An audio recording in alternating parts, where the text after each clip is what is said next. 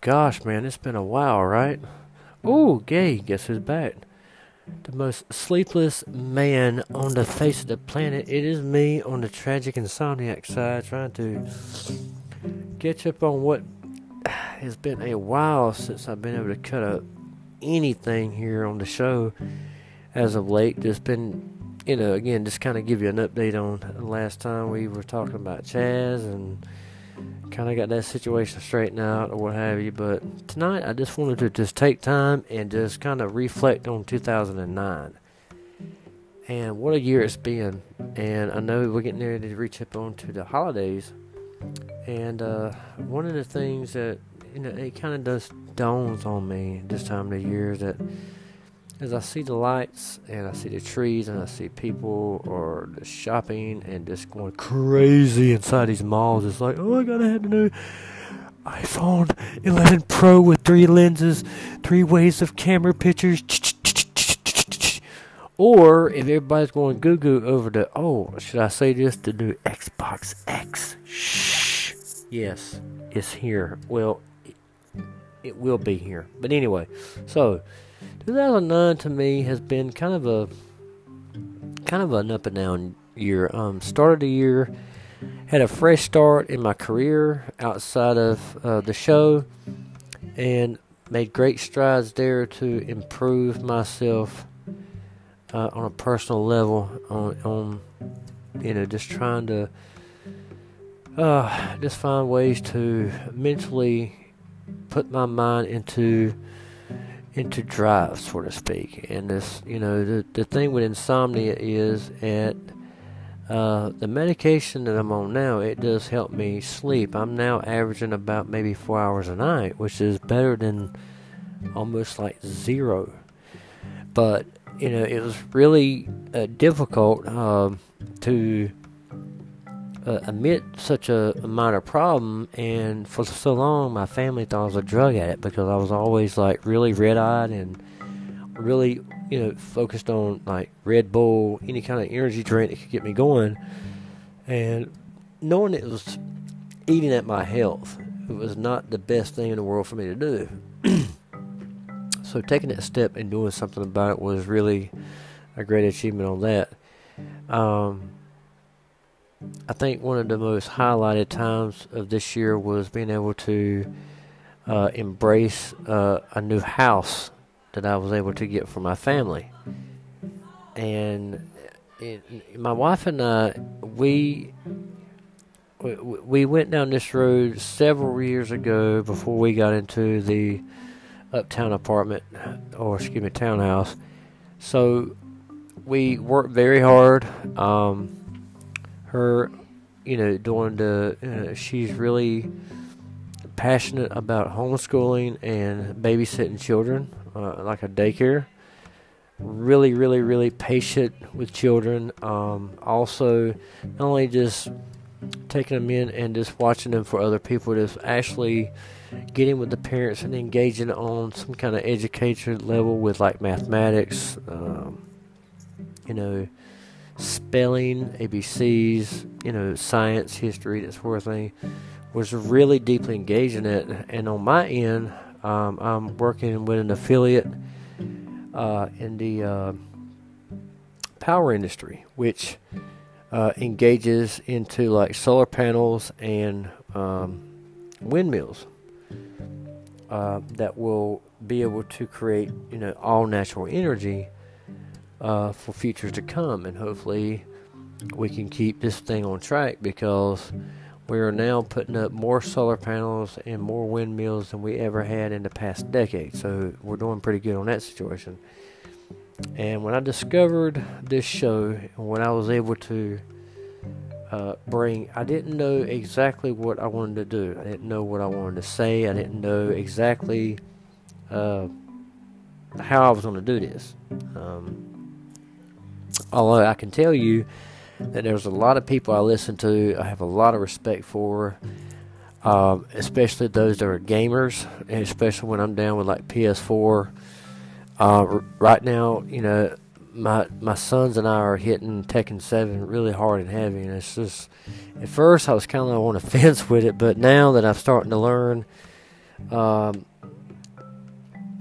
how to, like, okay, my autistic son Billy, he is very assertive and aggressive towards his attacks. It's very planned. It's set in stone. There's no breaking that channel. With Jeremy, on the other hand, he's more changing up, more brutal attacks, different characters, and it's interesting to know that I learned from my kids about today's life, today's world, generations, and there are some things I worry about on a general reality special, or gosh, I just watched a TV special about Trump being impeached. Duh. But what I was really wanting to focus on this year was us moving forward and moving to a place that we can call our own. And it's really kind of a difficult year, especially for my wife now. She's been diagnosed with epilepsy. It was just something that happened out of the blue. So the situation there was the doctor says, look, you got to go see a neurologist. And obviously, with epilepsy, it was something that you had to be put as an inpatient. Monitors are monitoring you from every side, all the way angles. And I really dropped out of my sleeping class. All the research, the work that I was going through to try to, get back on the good side of sleep. For her, because to me, I've lived with my situation for a very long time. For her, this is something new, and it scared the hell out of all of us. But all of that sounds like a lot of negative. But the positive points this year is that I got a promotion, which is really big for me. A lot more responsibility, but it's not a lot to the point where I can't handle it. I watched throughout 2019, and I told my wife just the other day, I was like, Thanksgiving was the greatest Thanksgiving we've ever had in probably about 7 years.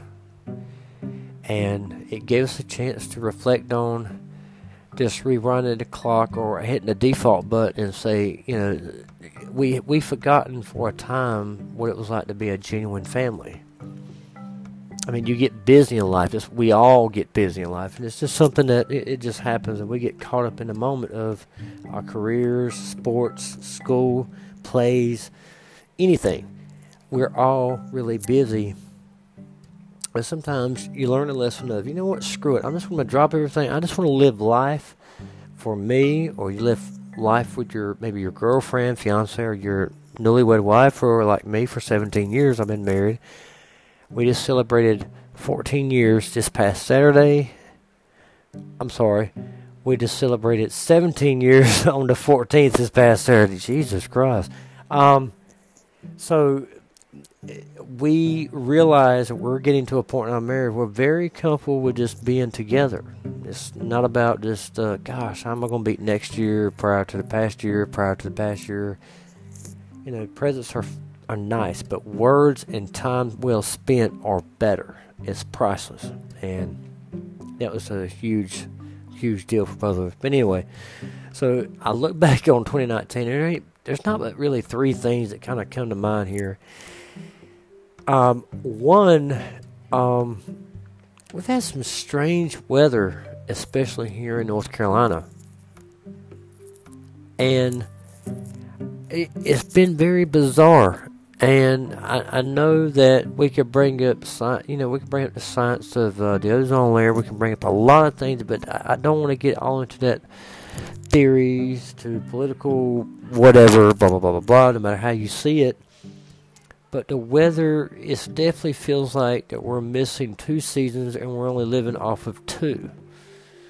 Now, maybe it might seem too far a stretch, but this is coming from someone who's sleep deprived and just goes day by day just trying to figure out, do I wear shorts and t-shirt, or do I wear long sleeve shirt and jeans with a big heavy coat that swallows me like a chihuahua? So, but I just want to share something with you, and this is the to me, and I mean, maybe a lot of you might find something more important than what I'm about to talk about, but I have a friend of mine who is like really huge YouTuber, and he's not big by any means. He's not really somebody popular. I mean, I don't mean this in no disrespect towards him anyway. We have a brutal honest with each other, but he's only been in for like a year and a half, and I guess it's been almost a month now, but apparently YouTube was fined $170, I think, $1 million for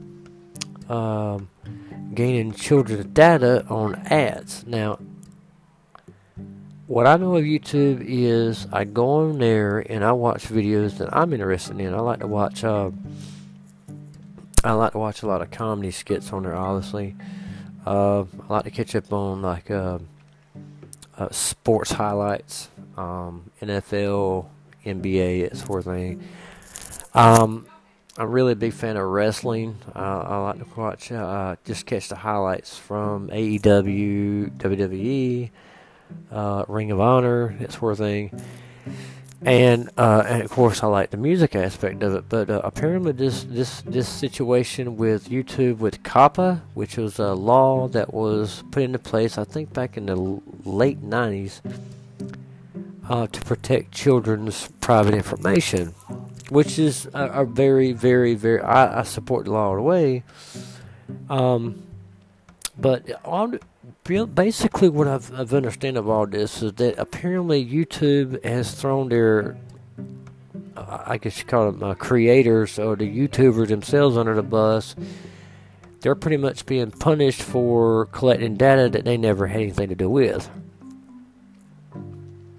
And that does make perfect sense. And that's where you can put yourself in, so if we just double cross them, then what are we left standing here? But I also understand that as a creator, and again, maybe I don't know what I'm talking about here, but I understand as a creator, you have a responsibility for your channel. Now, let me explain, because I've had a couple people just brutally just come out and say, oh, you don't know what the fuck you're talking about, blah, blah, blah. Well, I may not know what I'm talking about as far as how to do videos and how to do this, but I can understand one thing is this. If I'm going to have a YouTube channel, and obviously, we all know, I know for a fact, that all kinds of age groups are watching. It doesn't matter what they're watching, music videos, they're watching porn, Dragon Ball Z, video game highlights, whatever. I know for a fact that a lot of children under the age of 13 are watching more YouTube more than anyone else. And this is where responsibilities that the parents come into play, is that they have the responsibility to protect the kind of, and I'm trying to find the perfect way to say this.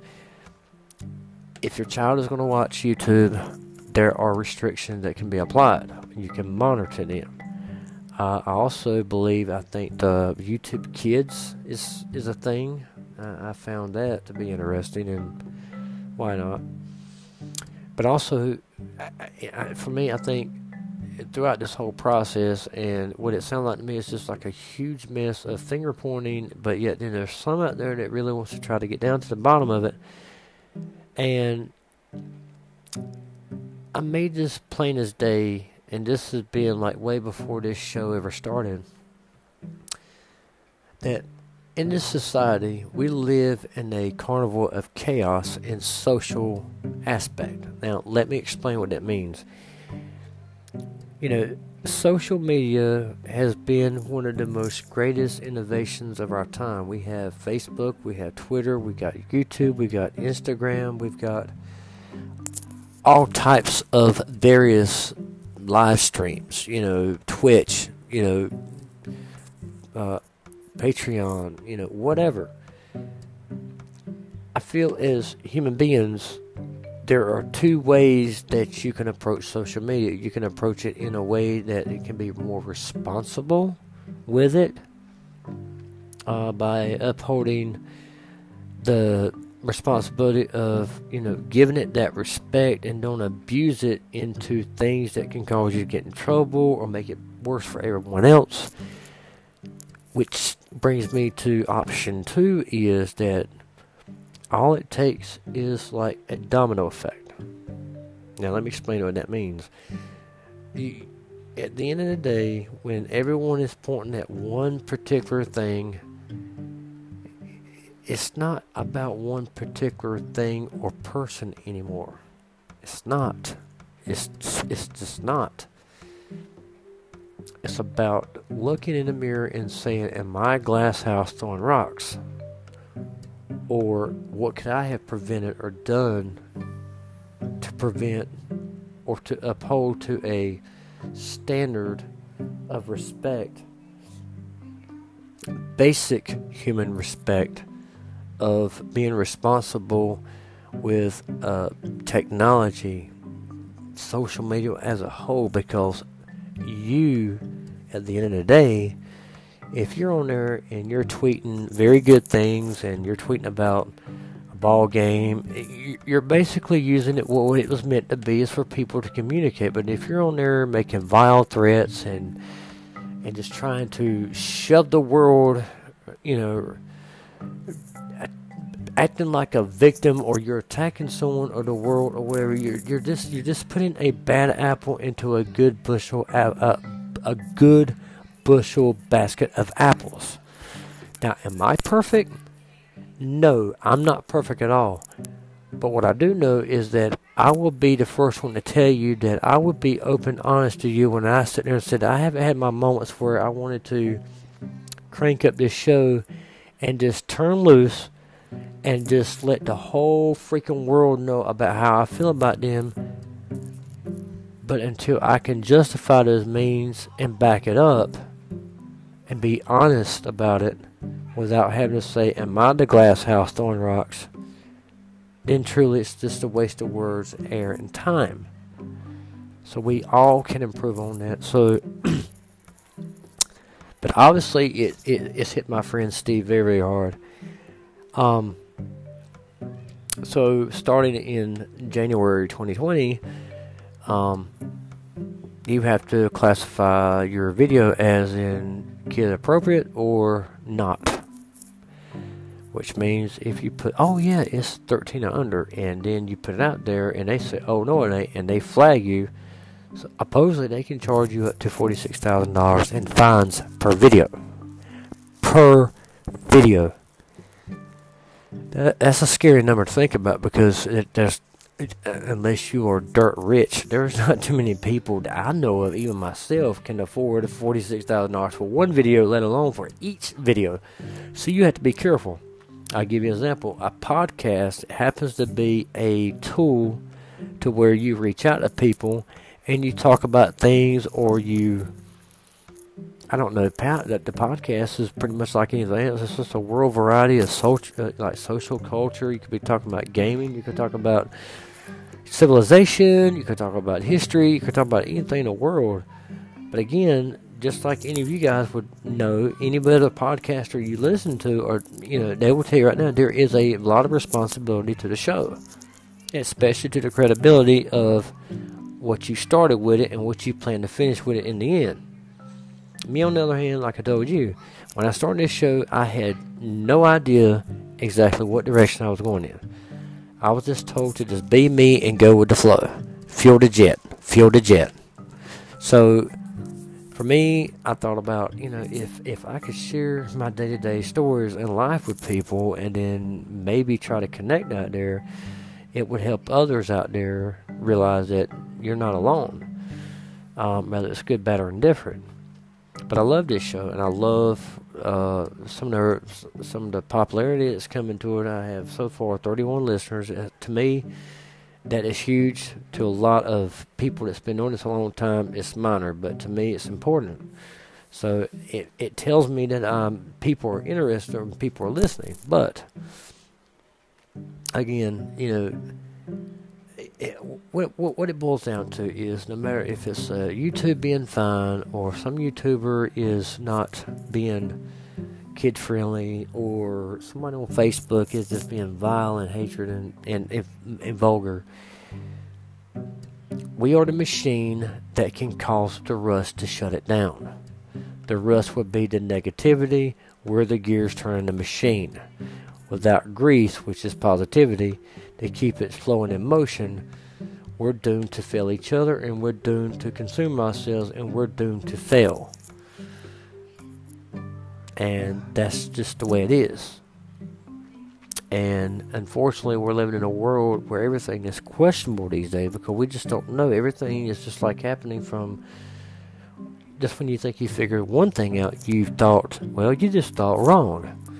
And it's scary, but I know if I can make one change, the small minor things can be passed on. So like this holiday season, it's about love, it's about family, it's about just slowing it down and enjoying life, in my opinion. So, but I'm just going to get off the whole YouTube thing because I really don't know a fucking thing about it. But anyway, so basically for 2019, it was a very, very, very up and down year. But at the same time, there was a lot of things I learned. It was a lot of pure, epic moments as well. And so we're just we're just a couple of days away from Christmas, and then after that we're just a couple more days for the new year.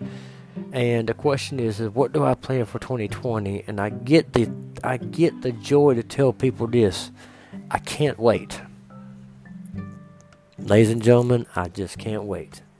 I can't wait to see what 2020 is going to bring to not just me and my family, but to everyone else.